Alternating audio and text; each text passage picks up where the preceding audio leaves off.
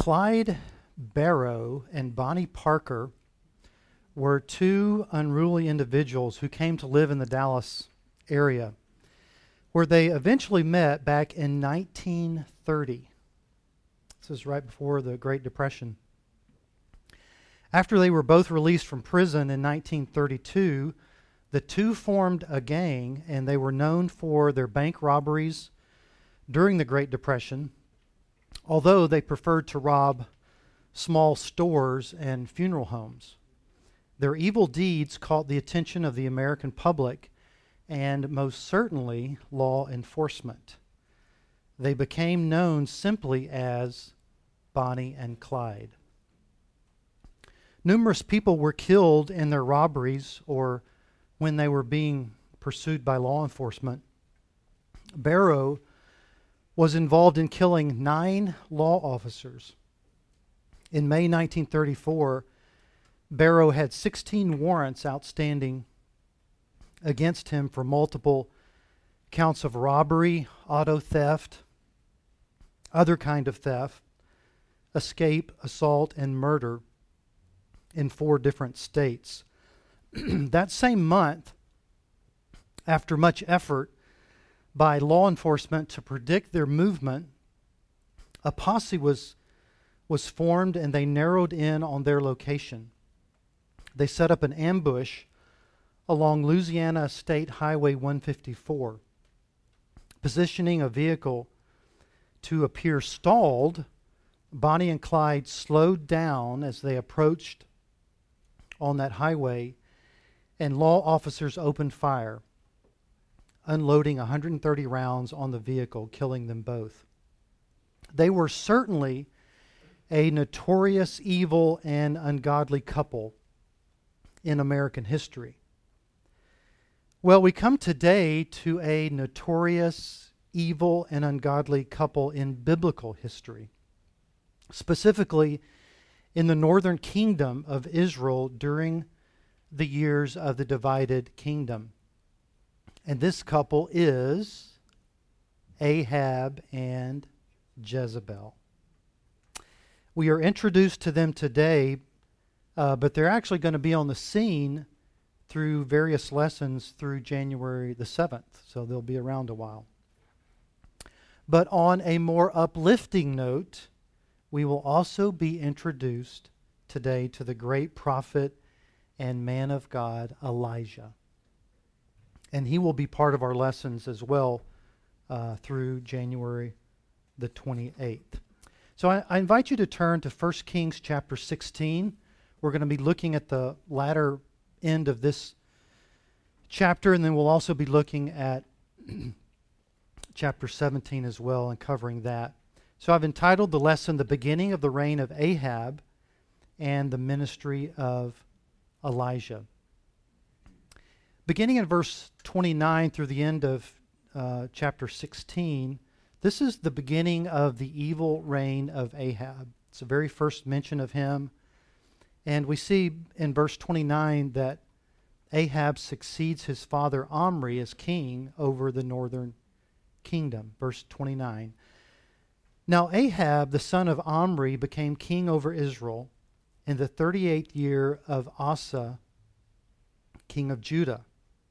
And Ahab, the son of Omri, reigned over Israel in Samaria 22 years.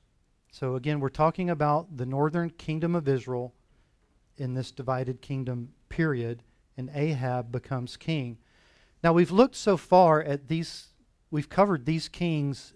This is in the northern kingdom again, starting with Jeroboam, and you can see how we've gone down. Remember that Tibni and Omri, they were both kings. There were half the people followed Tibni, half covered Omri. Eventually Omri was the ultimate king. Tibni died. Well, Ahab is Omri's son.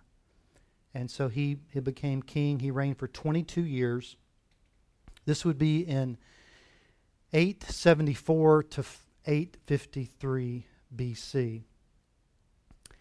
In verse 30, it tells us that he did more evil than any king before him. Ahab the son of Omri did evil in the sight of the Lord more than all who were before him. Okay, he was not good. Israel's history in the north has not seen a lower point spiritually than so far than with Ahab. We saw last time when we looked at Omri, his father, it was mentioned that he did more evil than any king before him, but Ahab even tops that. Or should we say he goes lower than that? He not only continued the idolatry of Jeroboam, but he also promoted the worship of Baal, which we will see shortly. In verses 31 and 32, he married Jezebel, who influenced him as well as the people to worship Baal. Look at verse 31.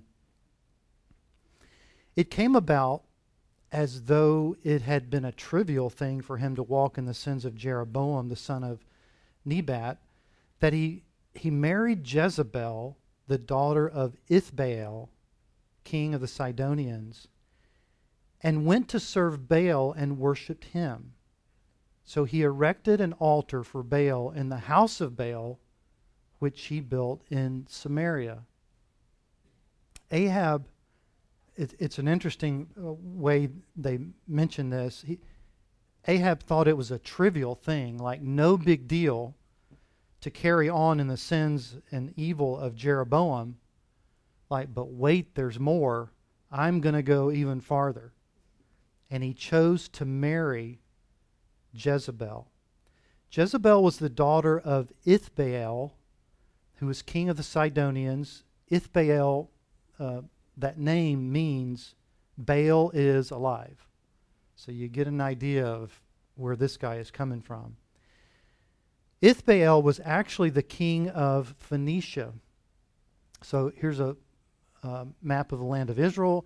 If we zone in, Phoenicia is up north of Israel, and this would include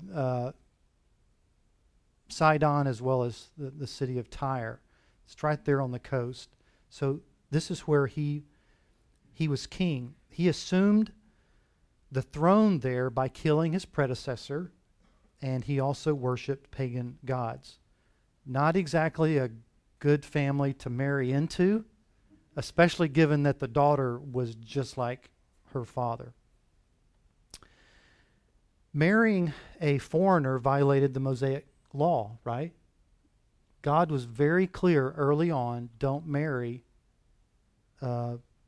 people outside of the Israelites. Why? Because they can have a negative influence. They can bring in their pagan influence, their worship of other gods, into God's covenant people. That's exactly what Ahab is doing. By the way, does anyone have a daughter named Jezebel? A granddaughter, someone extended family? I mean, you laugh because we all know nobody uses that name, right? Now, I had an uncle once who named a cow Jezebel, and that was appropriate. It had to be a very, a cow that really acted up. But we know that name, that very name Jezebel, it's associated with evil. And that's not just in our culture. Even the Lord himself associated that name with evil. In Revelation chapter 2, in that message to the church there at Thyatira, it reads in verse 20, "But I have this against you, that you tolerate the woman Jezebel, who calls herself a prophetess, and she teaches and leads my bondservants astray, so that they commit acts of immorality and eat things sacrificed to idols." So even in the very last book of the New Testament, this name Jezebel, it's just synonymous with evil and rebellion. Well, Jezebel influences Ahab to worship Baal.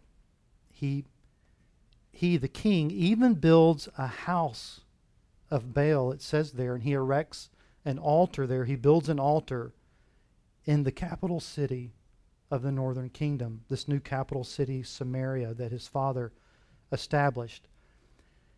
Now Baal, just a little bit of background on him, or this pagan god.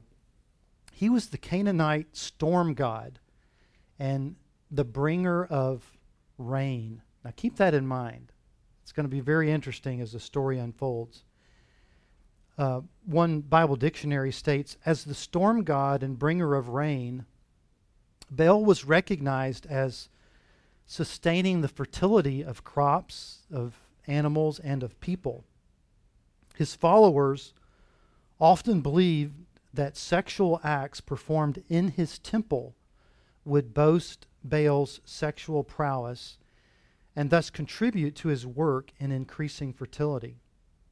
Baal was part of the religion of virtually every culture of the ancient Near East, and he appears under many names. Baal and then some other additional name.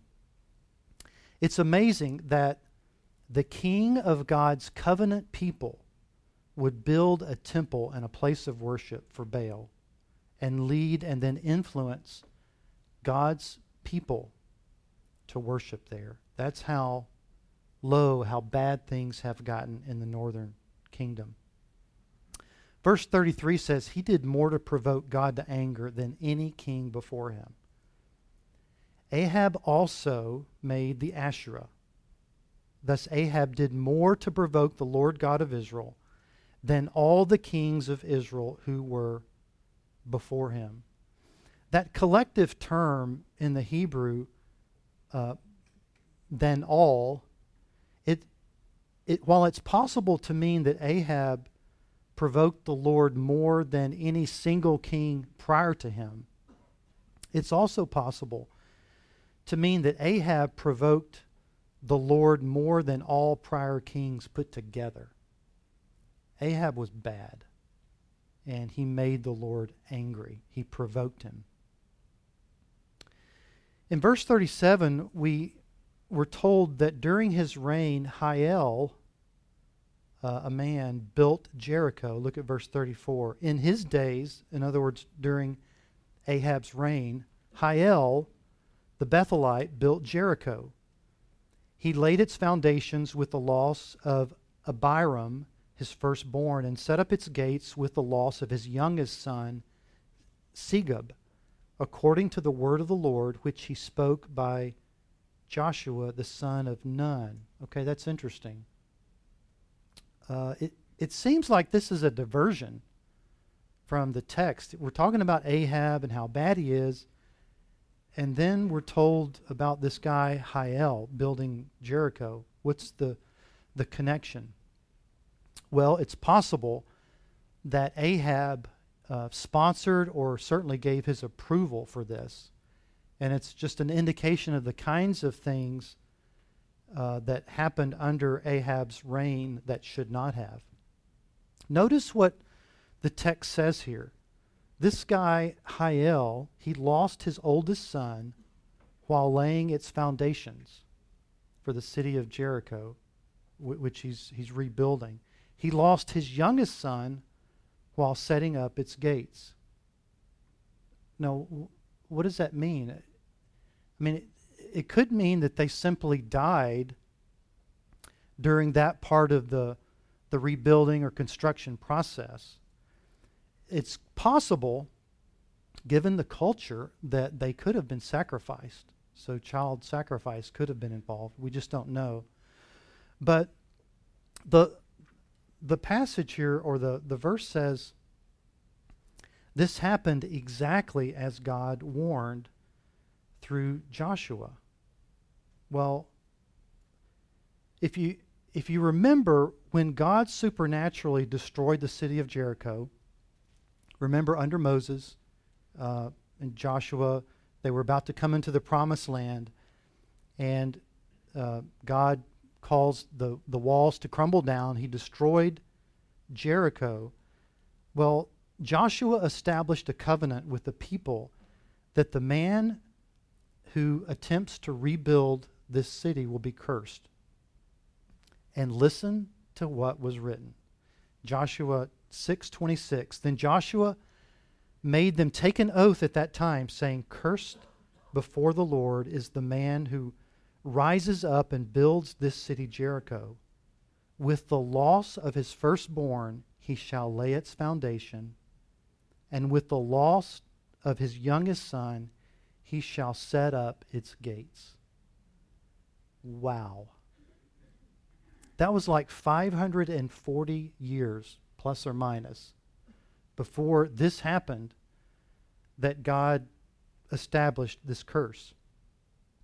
And it happened to Hiel exactly as it was given to the Lord. The loss of the oldest child, the loss of the youngest child, when these particular elements of the rebuilding took place.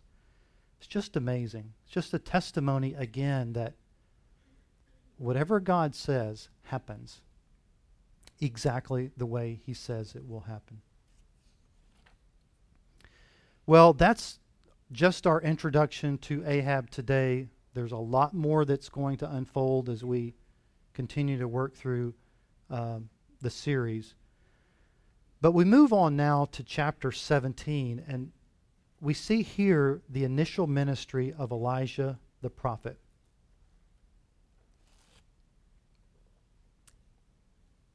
In the darkness of the idolatry that's going on in the northern kingdom, God raises up a light, and that light is Elijah the prophet.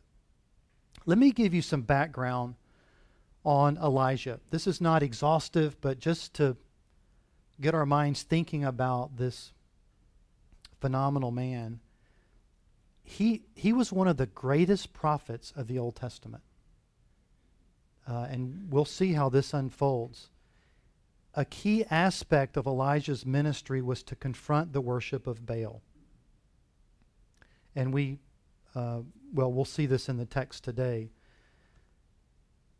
This is the timeline. If you look at the northern kings of the northern kingdom, Israel, you can see Elijah's time of ministry as a prophet. So much of that overlaps with Ahab.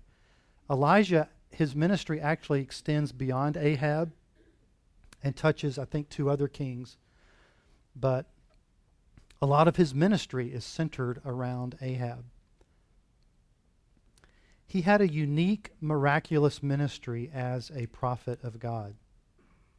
He is not your typical prophet. Now, let me just give some background on this. Sorry, I need to get a throat thing. If we look at the period of miracles, and you guys, we're well taught here at Countryside, and you know that miracles are not normative for prophets. They were not in the Old Testament. They haven't been in church history. There's really 3 periods of miracles, or we should say miracle workers. And let me be clear. There's different times where God did miracles. I mean, you think of Tower of Babel, you think of Noah's flood, and so on. And there's times that God did miracles. But in terms of having miracle workers, were people through whom miracles were done, it's very limited. There was the time with Moses and Joshua, and that was a period of roughly 65 years. Very limited, where those 2 men, they did miracles. Power of God was seen through them. They were authenticated through their miracles. The other was Jesus and the apostles, right, in the first century. This was a period of roughly 70 years from the time of, we just started the baptism of Jesus, that would initiate his ministry, going through the end of John the Apostle's life, roughly 98 AD, plus or minus. So we're talking about a 70-year period where miracles happened in the New Testament period. And then we come to Elijah and Elisha from 860 to about 795 BC. And again, a period of about 65 years. That's it. That's the three major periods of miracle workers. And in our study, we are entering into this period with Elijah and Elisha. And we're going to see even today miracles done through Elijah as an authenticating mechanism that God used for the people to say and to think, you need to pay attention to what this prophet is saying. So Elijah was very unique in that respect as a prophet. Elijah was bold. He was uncompromising. And he suffered persecution and rejection because of it. He didn't experience physical death. He didn't actually die like a normal human being. But he was taken directly to heaven according to 2 Kings chapter 2, which we will study later. His return is promised before the day of the Lord in the last two verses of the Old Testament. Did you know that? Here it is, Malachi 4:5. Behold, I am going to send you Elijah the prophet before the coming of the great and terrible day of the Lord. Well, the angel told Zacharias that his son, John the Baptist, would be the forerunner of Messiah in the spirit and power of Elijah. We see that in Luke 1:17 and some other places. And then Jesus identified John the Baptist as the Elijah who was promised to come. Several places at Matthew 11, Mark chapter 9, that's mentioned. And it's not in the sense that it's really Elijah or it's Elijah reincarnated. Don't think that. It's just that they're coming in the spirit and power of Elijah. They're like Elijah. That's the idea, the sense. At the transfiguration, who was there? Moses and Elijah. And the two witnesses in the Great Tribulation before the second coming of Christ may possibly be Elijah and Moses. It's mentioned, the two witnesses. We looked at that in the study of Revelation. Or it at least will be people like them. It very well could be them, but it could be people, again, who come in the spirit and power of Elijah. So Elijah is not just your ordinary prophet. I mean, he is a major prophet. And we'll find out more about Elijah as we go through our study. Well, in 1 Kings chapter 17, the first 6 verses look at Elijah and the drought. Look there at verse 1. Now Elijah the Tishbite, who was of the settlers of Gilead, said to Ahab, as the Lord, the God of Israel, lives, before whom I stand, surely there shall be neither dew nor rain these years, except by my word. So Elijah declared a prolonged drought to Ahab. Why? As judgment for idolatry. Elijah's name means my God is Yah. Yah being a shortened form of Yahweh. My God is Yahweh. And that relates perfectly to his ministry to confront Baal worship and declare that God alone was to be worshipped. Now it says he's a Tishbite. That means he's from the town of Tishbe, which is located east of the Jordan River, likely where it's shown there on the map. Notice there's no record of God telling Elijah to do this. It seems that it was requested by Elijah according to James 5:17. Again, this is in the New Testament looking back. Inspired writing. It says there, Elijah was a man with a nature like ours, and he prayed earnestly that it would not rain. And it did not rain on the earth for 3 years and 6 months. But Elijah's prayer for this drought was in accordance with God's will. Elijah knew that Ahab and the people in the northern kingdom, they had broken their covenant with God through gross idolatry. And Elijah knew the consequences that God had established for that. Again, going back to Moses and Deuteronomy, this is before they entered into the promised land. God warned the people. It says there, Deuteronomy 11, 16, and 17, beware that your hearts are not deceived, and that you do not turn away and serve other gods and worship them. Or the anger of the Lord will be kindled against you, and he will shut up the heavens so that there will be no rain, and the ground will not yield its fruit.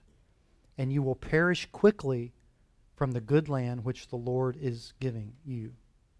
So Elijah prayed according to what God had previously spoken, to what he knew to be God's will, and it happened. And it seems like during this time was when God called Elijah into service as part of him praying this, and then God called him to start doing things as his representative.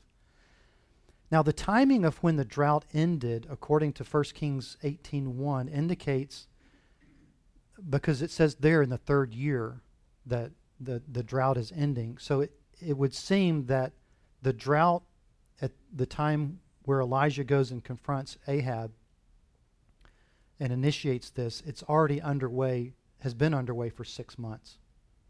And Elijah is simply saying it's going to continue to be this kind of drought until I declare otherwise. Now remember, really important to keep this in mind, Baal is the Canaanite storm god and the bringer of rain. So if you're in a drought, who do you pray for or pray to? If you're a pagan, you pray to Baal. Baal's going to deliver you, right?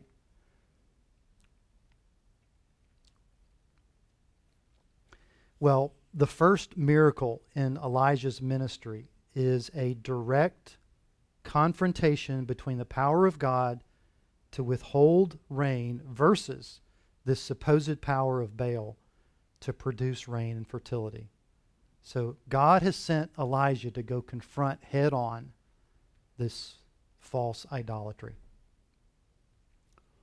So God sent Elijah into seclusion after that, where he miraculously sustained him. Look at verse 2. The word of the Lord came to him, Elijah, saying, go away from here and turn eastward and hide yourself by the brook Cherith. Some translations start that word with a K, which is east of the Jordan. It shall be that you will drink of the brook, and I have commanded the ravens to provide for you there. So he went and did according to the word of the Lord. For he went and lived by the brook Cherith, which is east of the Jordan. The ravens brought him bread and meat in the morning, and bread and meat in the evening, and he would drink from the brook. Now, Cherith is likely a seasonal brook close to where Elijah is from Tishbe there. You can see it on the map east of the Jordan. Now, why would God tell Elijah to go hide himself? He's saying, this is far away from Ahab, and God is making Elijah inaccessible on purpose. Elijah can't go and plead with, or Ahab can't go and plead with Elijah. And it also gives Ahab plenty of time to ask Baal to solve the problem. Patterson and Austell, commentators, write, not only would Ahab's frantic search for the prophet be thwarted, but Elijah's very absence would be living testimony of a divine displeasure. So God sends him away for this purpose. Now, similar to how God provided quail and manna for the Israelites in the wilderness, you remember that, so God here provided meat and bread twice a day for Elijah. It's it's delivered by ravens, just a term for large black birds. Now there are liberal, non-supernatural commentators who say, well, this word ravens, it really means like merchants. You know, it refers to people. There has to be some non-supernatural explanation, but no, the word just simply means large black birds. Now, let's be honest. How many of you would eat meat delivered by birds? I mean, normally in Texas, we're thinking roadkill, right? And these birds are picking up roadkill and bringing it. But, yeah, a different kind of DoorDash, a bird dash. Yeah, bird dash, that's a good one. Well, this is God's provision, and it will be just fine for Elijah. And it comes every morning and every evening. So that's Elijah and the drought. The next event here is Elijah and the widow at Zarephath. And this is beginning in verse 7. It happened after a while that the brook dried up because there was no rain in the land. And then the word of the Lord came to Elijah, saying, Arise, go to Zarephath, which belongs to Sidon, and stay there. Now, so we see here God sent Elijah to the region where Jezebel's father was king. Zarephath, it's up there in Phoenicia, where, by Sidon and Tyre. That's where Jezebel's from. That's her homeland. That's where her father is reigning. This is like, a massive area where Baal worship is going on. And God is sending Elijah right into the heart of that to demonstrate God's power in this place that, again, is thick with Baal worship, where Jezebel learned to worship Baal. And then we see in verse 9 that God told Elijah that a widow will care for him there. Behold, I have commanded a widow there to provide for you. God tells Elijah, I want you to stay there in this unfriendly environment. And Elijah does it. He obeys. And he tells him that a widow will provide for him there. I mean, remember, drought's going on. There's a lack of food. It's major. And he says, I'm paving the way, and this widow lady is going to provide for you. And then we come to this story we're all familiar with, if you've been in the church for any period of time, the miracle of the continuous bowl of flour and jar of oil. And then in verse 10, we see where Elijah met the widow who was preparing a final meal for herself and her son. Verse 10, so he arose and went to Zarephath, and when he came to the gate of the city, behold, a widow was there gathering sticks. And he called to her and said, Please get me a little water in a jar that I may drink. As she was going to get it, he called to her and said, Please bring me a piece of bread in your hand. But she said, As the Lord your God lives, I have no bread, only a handful of flour in the bowl and a little oil in the jar. And behold, I am gathering a few sticks that I may go in and prepare for me and my son, that we may eat it and die. She's preparing her last meal. It's like this, all the flour I have left, you can hold in your hand, and there's just a little bit of oil to add to it. One final meal. That's it. Our supply is done. There's no hope, and she knows it's her last meal, and they're going to starve to death.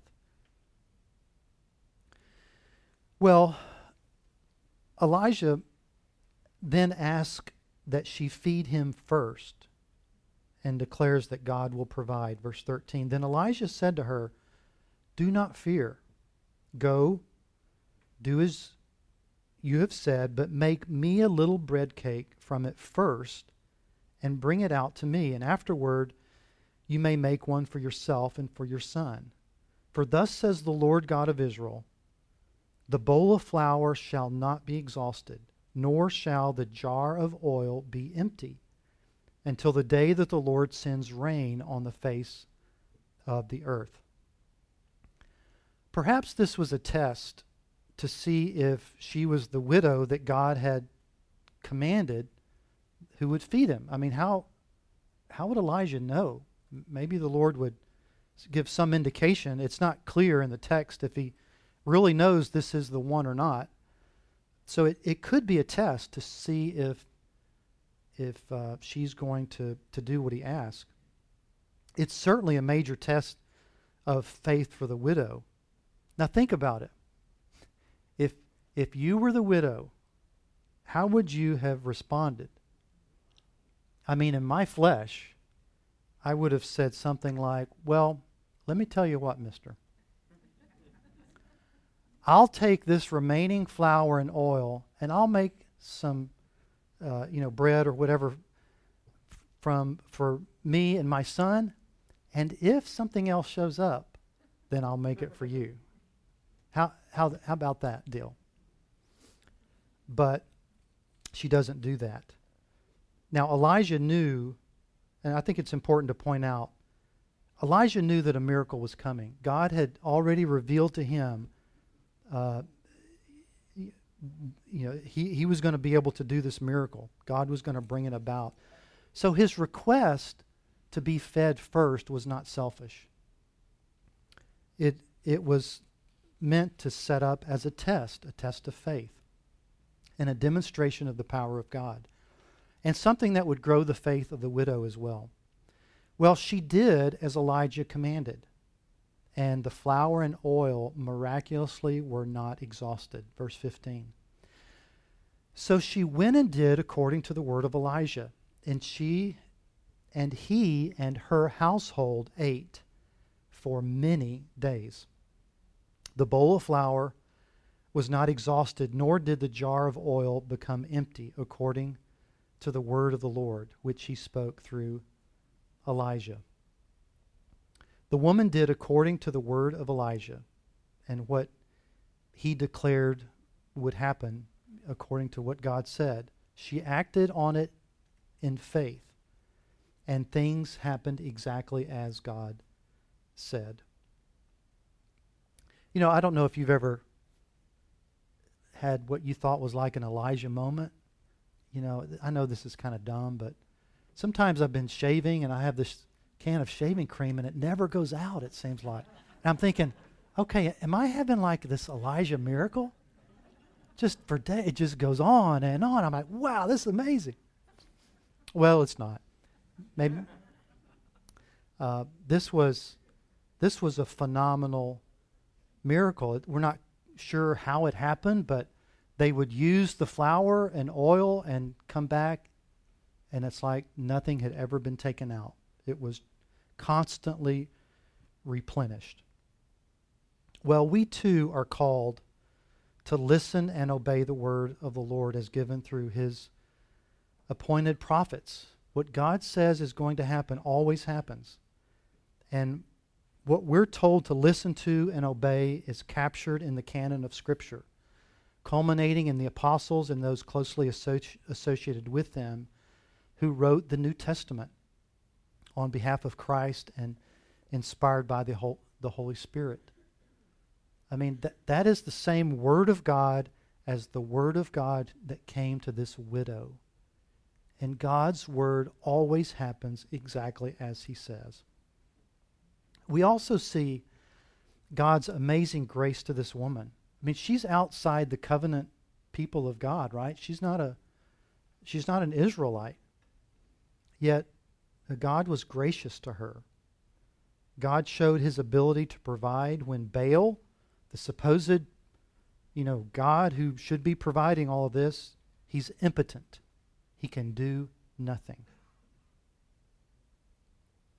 Proclaiming this truth was Elijah's mission about the power of God and the foolishness of these false idols.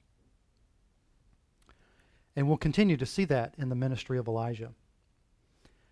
Well, the next story that finishes the chapter is the miracle of raising the widow's son from the dead, beginning in verse 17.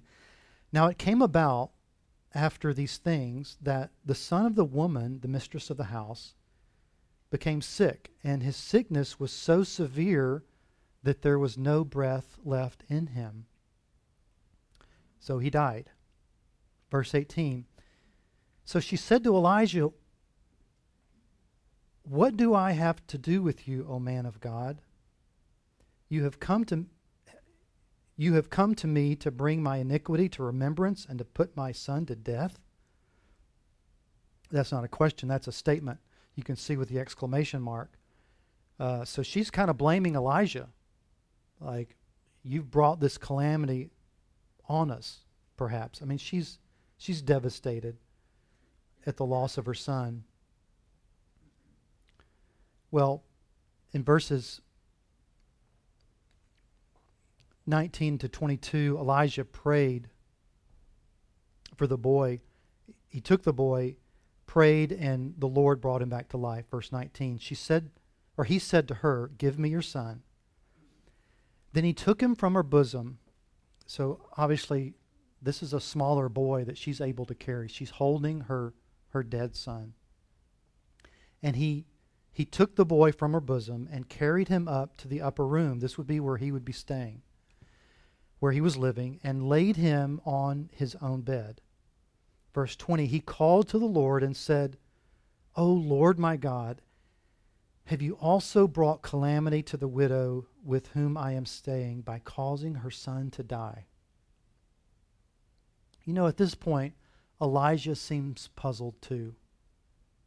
He came there to minister God's grace to her, and this sadness has come upon the household, and he doesn't understand it. He poses this question to God. And folks, honest questions to God are okay when we're seeking to understand God's plans and intentions. Have you ever asked questions of God? Yeah, and that's okay. As long as your questions are not accusations. Questions can be just a front to essentially make an accusation against the character of God, and that's sinful. That turned out to be Job's sin. But here, Elijah is looking for an answer. He wants to understand. Did God answer? I mean, possibly. It's not covered here in the text.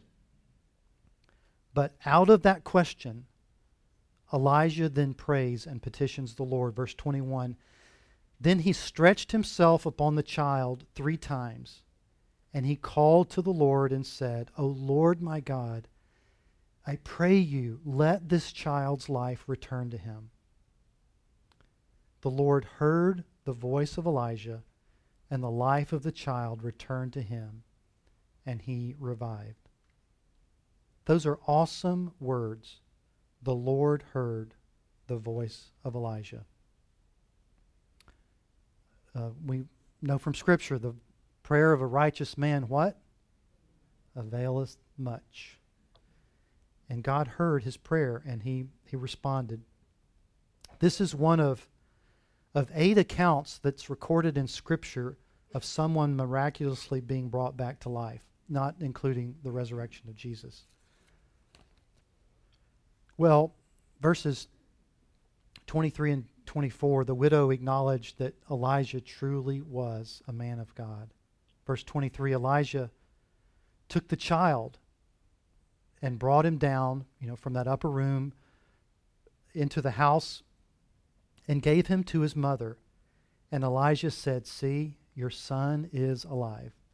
And then the woman said to Elijah, "Now I know that you are a man of God, and that the word of the Lord is in your mouth is" what? is truth. MacArthur writes, Canaanite myths claim that Baal could revive the dead. Not only supposedly could Baal bring rain, but he could raise the dead. But he couldn't do it here. But here it was the Lord, not Baal, who gave back the boy's life. This conclusively demonstrated that the Lord was the only true God and Elijah was his prophet. Now, what do you think happened after this event? Was the widow the only one to know about what happened? No. Word spread, and that was the whole point. God is the God who can bring rain and provision and even bring the dead back to life. Now, she says here, now I know that you are a man of God. That denotes one who could speak authoritatively for God. And these miracles, that's the purpose of miracles. Not only it's a provision of God's grace, but it's done to authenticate the messenger. That's always a key component of miracles. And God allowed Elijah to do miracles, to authenticate him, to powerfully bring this message to the people in the northern kingdom during this divided period and this massive time of idolatry. Well, that concludes chapter 17. Let's look at some reflections. A number of things really we can think about, but I couldn't help but think about how sin and evil grow in hardened hearts apart from repentance and God's grace. I mean, right, that's just the nature of fallen flesh, of evil, of rebellion against the Lord. It's like a snowball, and it can just grow and grow. And we see this in the line of kings in the northern kingdom. In Jezebel, think about her, how evil her father was. And boy, she's a chip off the old block, being just like her father. And we'll see that play out in her lifetime. And it's true also of the people in the northern kingdom. This has become a very evil people. And we know the end of the story, where things are headed, right? Eventually, the Assyrian captivity, God's going to bring in the Assyrian army, wipe out the northern kingdom. Poof. Northern kingdom is gone forever. Never to return, never to reorganize. Only the southern kingdom remains. So, a key takeaway for us is take drastic measures to confront sin and idolatry in your own heart. Scripture in the New Testament tells us to deal with our sins seriously and drastically. If your eye causes you to sin, what? Pluck it out. That's not literal. People in the New Testament didn't go around taking out their eyes. But the point is to deal drastically, take drastic measures to confront sin and the idols in your own heart. Or otherwise it grows and it can influence the next generation. Parents, what kind of influence are you passing on to your children? Secondly, while God is gracious and patient, He ultimately will judge sin and disobedience. This is a message that we see throughout Scripture. God is patient. I mean, He could have just right now wiped out the northern kingdom. I'm done. But what does He do? He sends a godly prophet to them to proclaim the truth and to call them to repentance. And He does this for numerous generations. Don't test God. If you know deep in your heart that you are in rebellion against God, whether you're a follower of Christ or not, there could be an area of rebellion. Don't test God. Don't test His patience. Don't take advantage of His gracious nature. You need to heed His warnings and obey Him. We need to grow in godliness, or there can be consequences. Third, Elijah had a heart that was jealous for the worship of God and for His honor. and God heard his prayers. I love just meditating on that. We should follow Elijah's example of boldness for God, for his honor, for his glory, even in an increasingly wicked culture. I've been talking to people recently, true even in my own extended family, people who are hostile toward the gospel, who show hatred toward Christians. But we still need to be bold. We need to follow Elijah's love of people, and also how he petitioned the Lord for what brings him honor and glory. Elijah prayed big prayers. And we can pray big prayers and ask God to do big things that we know are in accordance with his will and that bring him honor and glory. And finally, what God says always comes about. I mean, do we not see that over and over and over in Scripture? God sees the end from the beginning. There's no surprises. He's not watching and observing how things are going and figuring it out on the fly. He's not a seat of the pants kind of God. He sees the end from the beginning, and what he says is true. It always comes about exactly as he says. So it's just a reminder for us. Trust what God has declared to you through his word.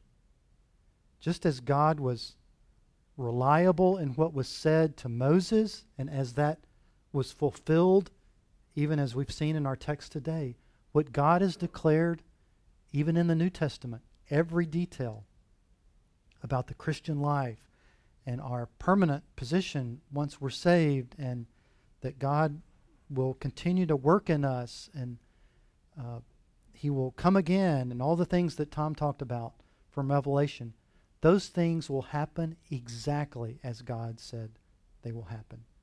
So trust his word. Let's pray. Father, we're so thankful for these reminders as we look back at this historical narrative in this period of the divided kingdom, a period that is dark, where we reflect on the effects of sin and rebellion and its consequences, but also seeing how you raise up light, how you shine your light through faithful prophets, people that you raise up to declare your word and to bring truth to bear in calling people to repentance. And Lord, we're so thankful for how your word is always true. Help us to continue to grow confident in placing our full trust in everything that you say and seeking to obey it with all of our hearts. We pray in Christ's name. Amen.